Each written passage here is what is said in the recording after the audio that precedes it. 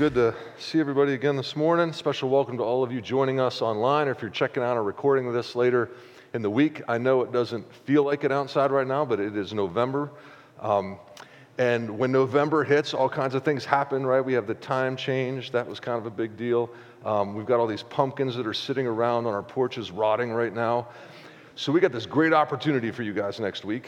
If you bring your old pumpkins, your gourds, whatever, we have a gentleman who has offered to bring a pumpkin chunker after church. It'll be out back, and you can launch that sucker way off into the woods. And I'm telling you, it's just freeing to move out from that kind of fall thing to this new season of Christmas and Thanksgiving as we look forward to that. Also, that reminds me that for our Christmas Eve services, we are planning them right now, and as Josh mentioned, we'll do our sort of year-end collection at that point. But we're also not sure of the time yet. We're open to anything. So we actually have a survey. If you go to our website this week, you can pick a time throughout the day on Saturday, the 24th of December, that may fit you well. And we'll kind of look at that and see where everybody's at, and we'll come up with a couple different times during Christmas Eve day so that you'll have the opportunity to come and worship together when it's convenient for you and your family. So that's where we're looking at all that. So anyway, the fall is also all about football. Here we are in the middle of football season, and I don't know how good your team is doing or not. I know kind of tough around these parts. But we do know this. We know that teams that focus on the fundamentals, they prosper. They go really far, typically. And that's the same way in our faith, and that's why we're a church that's truly focused on those fundamentals. We think they're important for each of us individually and as a church to prosper and to grow. And so we remind ourselves of them constantly. We have three of them, three fundamentals we primarily focus on as a church. First and foremost, you got to know what you're doing. Why are you showing up? Why are you even playing the game? And our vision, of course, is to reach the tri-state region and beyond, to make fully devoted followers of Jesus Christ. And we do that by taking our steps towards Christ day by day. We do not want to be a church that only comes on Sundays and then leaves and then waits for the next week and comes back then. We want to be a church that's about the business of the kingdom every single day of the week, and that's why we have these pillars. And you just heard from one of them, Cindy's in the Grateful Hearts pillar.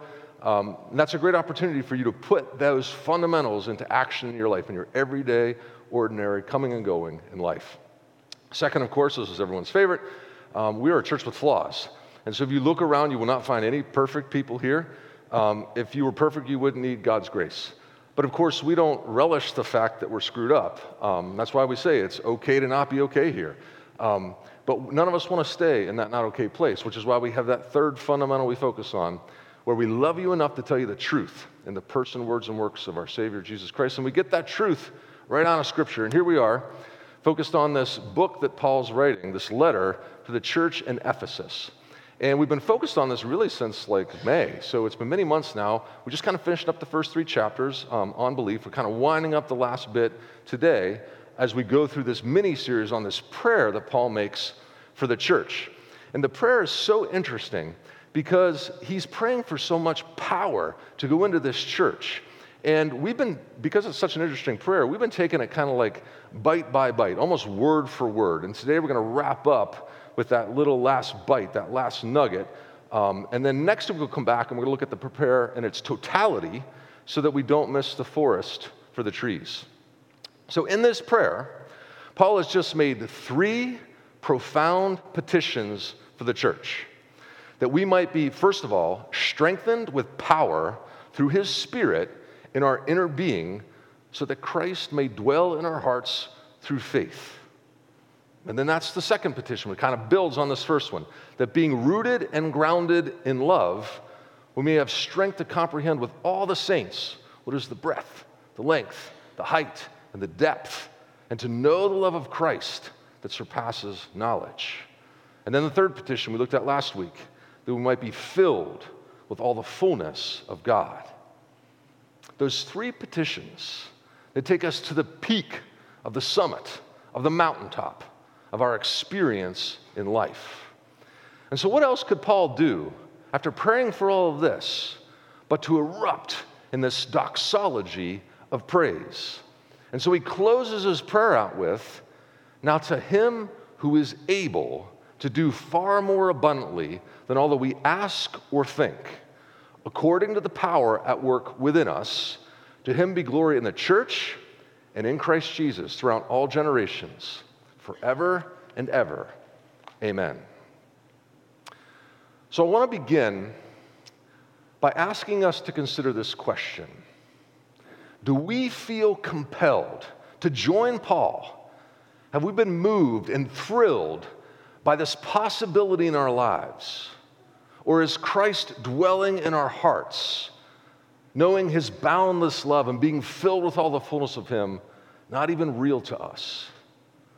Or perhaps it feels like it's only for those pastors or those music directors, or maybe just those good Christians, but it doesn't apply to the average believer.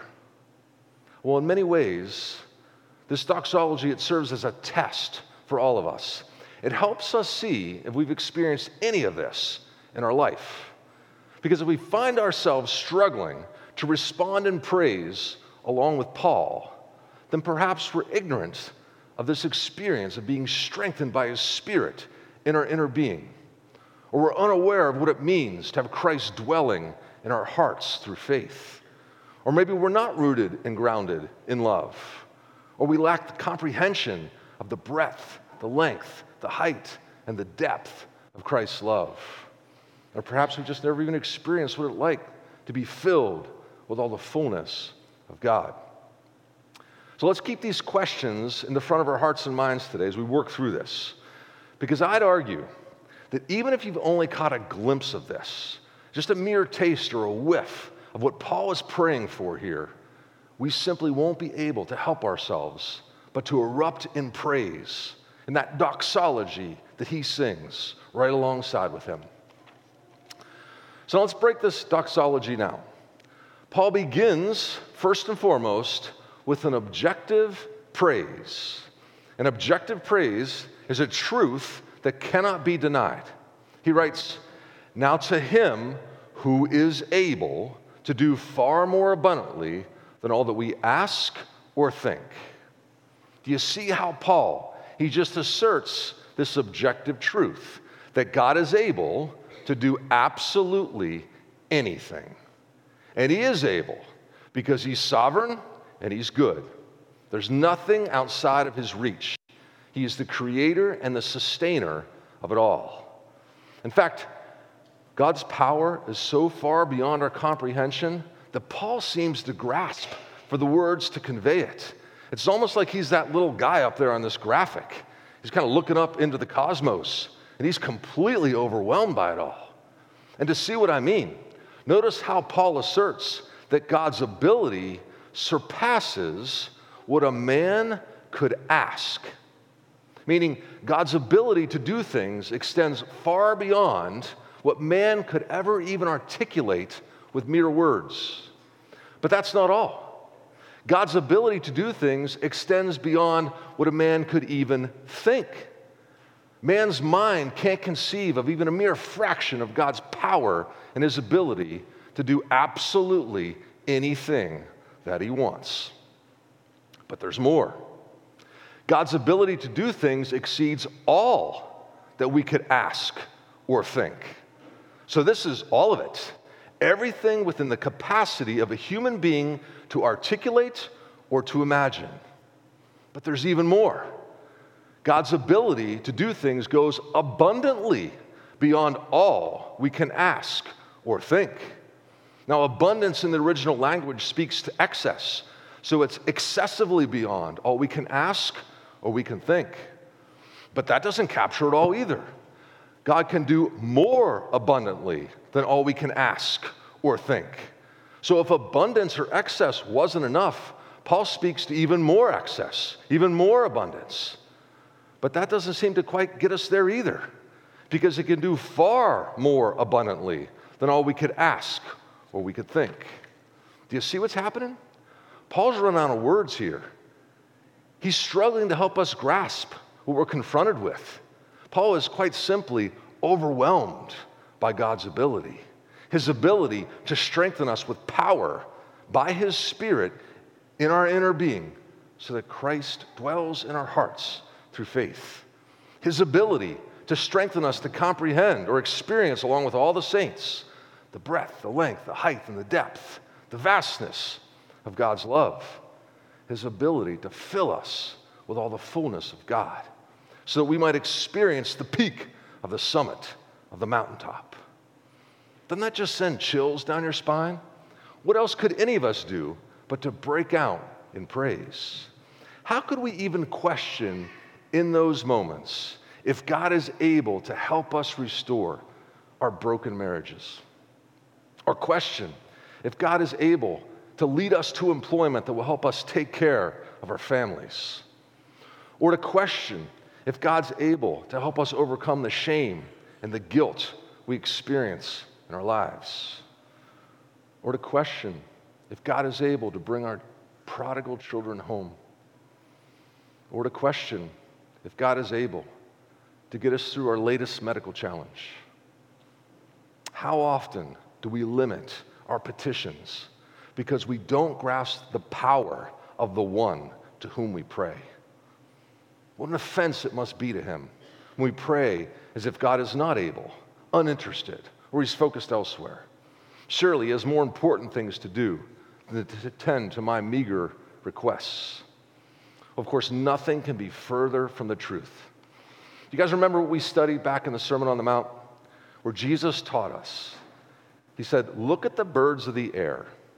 They neither sow nor reap nor gather into barns, and yet your heavenly Father feeds them.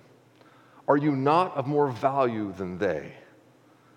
But if God so clothes the grass of the field, which today is alive and tomorrow is thrown into the oven, will he not much more clothe you?" And then the dagger, "O you of little faith." So do you see the linkage here? Paul doesn't suffer from this little faith that Jesus taught us about in the Sermon on the Mount. Rather, Paul displays great faith in this doxology by professing that God is able. That's why he's made such a big deal about us understanding the mechanism of how this all goes down. That it's by grace, God's unmerited favor, through faith, which is also a gift from God. And that's why Paul prayed that Christ might dwell in our hearts through faith. But remember, Paul also taught us that it's not our faith that gets us there. It's the one in whom we have faith, our all-powerful, all-knowing, ever-present, sovereign, and good God. Because when we've placed our faith in Jesus, and we've been saved from eternal condemnation, and we begin to experience all that Paul's praying for here, we won't be able to help ourselves but to erupt in praise too. Next, Paul moves from the objective to the subjective. He moves from us knowing this truth to us actually experiencing it by the very same power that resurrected Jesus from the dead, because it is at work within us. So hopefully we've seen it, we've smelled it, we've tasted it, and experienced it in our lives. Because we all start out on that wide, dark path that leads to eternal destruction. Paul knows it all too well. It's perhaps why he calls himself the least of all the saints, because he knows his condition, totally depraved. So do you know your condition? Are you still a pretty good Christian? An upstanding member of the Christian community, well respected. You pay your bills. You say please and thank you. You limit those curse words, at least in the public. Well, that's exactly what the devil wants you to think, that you're a pretty good person. And if you find yourself there this morning, I pray that you will get on your knees before you leave today, asking, seeking, and knocking that the Holy Spirit might convict you of your sin so that you're aware of your true condition. Because it's not until we realize the depth of the pit from which we've been retrieved, it's not until we hate our gossiping, our lusting, our self-righteousness, and our gluttony as much as God does, that we can experience the transformative resurrection power at work within us. The power that first convicts us of our true condition. Point number one up there, dead in our trespasses and sins, heading for eternal destruction. The power that compels us to repent, to turn from our sinful ways and put our faith in Christ. The power that takes our sin and our shame and places it on the Son of God and has him crucified for our sake. The power that then resurrects Jesus back to life overcoming death once and for all. The power that washes us white as snow, and the very blood that Jesus shed for us, justifying us, making us right before God. The power that makes us born again into a new life in Christ, moving from point number 1 to point number 2 up there. The power that places the Holy Spirit within us to walk us down that well-lighted, narrow path, making us more Christ-like each and every day. The power that strengthens us so that Christ might dwell in our hearts through faith. The power that also strengthens us to grasp, along with the rest of the church, the vastness of God's love for us. The power that then fills us with all the fullness of God, moving us along from point number 2 to point number 3 up there. That's the power that is at work within us all day, every day, now and through all eternity. Do you know the power that is at work within us? Have you experienced it? Does it bring you to a state of humility, awestruck by God's power and His presence in our lives? Or have you still not gotten over yourself? Still caught up in the failings and the shame of your past? Still caught up in materialism, status, and the trappings of the world? Still easily tempted by the prince of the power of the air, giving ear to the devil's accusations and lies in your life? Still slave to the passions of your flesh, trading God's glory for your own? You see, none of Paul's petitions should ever be thought of as simply a figure of speech. As saints, we can know Christ dwells in our hearts. We can know the vastness of His love for us. And we can know all the fullness of God within us because we have experienced it. It is at work within us. And once we know it objectively and begin to experience it subjectively, we then get to become active participants in God's eternal glory. And so Paul concludes, "To Him be glory in the church and in Christ Jesus throughout all generations, forever and ever. Amen." You see, we participate in His glory first as members of His church, His body. Let that sink in for a second. We participate in His glory first as members of the church. The church is truly a miracle. The longer you're a part of it, the more the truth of this church and its role in God's cosmic plan becomes so apparent. Because it has been His plan since before the foundation of the world to unite all things in Christ. It brings together Jews and Gentiles, slave and free, male and female, Republicans and Democrats, Fox, CNN news watchers. Even they can come together through this. Browns and Steelers fans, all things are united in Christ. Nothing but the power of God could ever bring together reconciliation quite like this. Martin Lloyd-Jones puts it so well. He argues, if you think back to creation, when God just spoke things into existence, and He said, "Let there be light," and there was light, thousands of galaxies are born, the mountains on earth here, the oceans, the way the thunder works, even the seasons, they all declare God's glory. And yet, as magnificent and glorious as all of that is, Martin Lloyd-Jones argues there's nothing that proclaims the glory of God quite like the Christian church, which is comprised of human beings, you and me, that little guy up there on the graphic, proclaiming the glory of God. Do you see why the church is such a remarkable thing? It truly is a miracle. And Paul shows us here that God's glory is also displayed in Christ Jesus, who's the head of the church. That the very Son of God will become man, go through all He did for our sake, and now preside over the church. That's why it was so mind-blowing when Paul taught us early in his letter that it's through the church that the manifold wisdom of God is made known to the rulers and authorities in the heavenly places. Seriously, This is truly something for all of us to meditate and marvel at this week. God's using us, His church, to educate the rulers and authorities in the heavenly places about His manifold wisdom.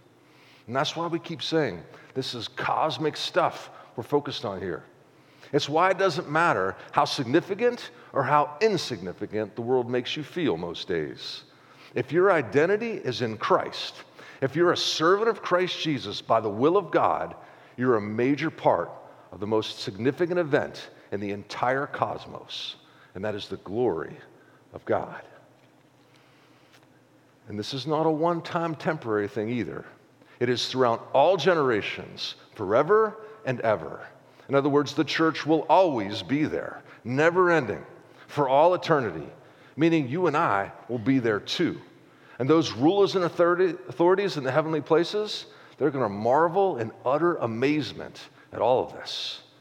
When they look at the church, they're going to see God's glory far beyond the magnificence of the galaxies.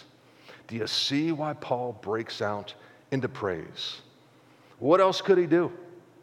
This is the end game here. This is how it all goes down.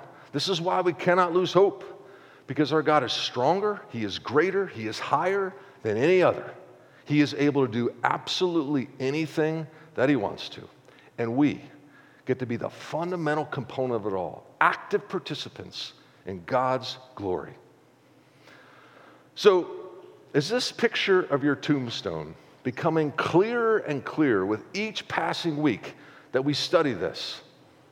Because we introduced this back in May, and we keep talking over and over again about how our tombstones shape so much in our lives. In particular, that dash in the middle between your birth date and your death date. Is it becoming more and more real? Is it taking on greater significance? Do you have a better sense for why you're here? Because today we learn very directly that it's all about God's glory. Do you see what it means to have your identity in Christ? That's why we keep saying it changes absolutely everything. But above all, it should cause us to erupt, along with Paul, in a doxology of praise. What else could we do? Now to Him who is able to do far more abundantly than all that we ask or think, according to the power at work within us. To Him be glory in the church and in Christ Jesus throughout all generations, forever and ever. Amen.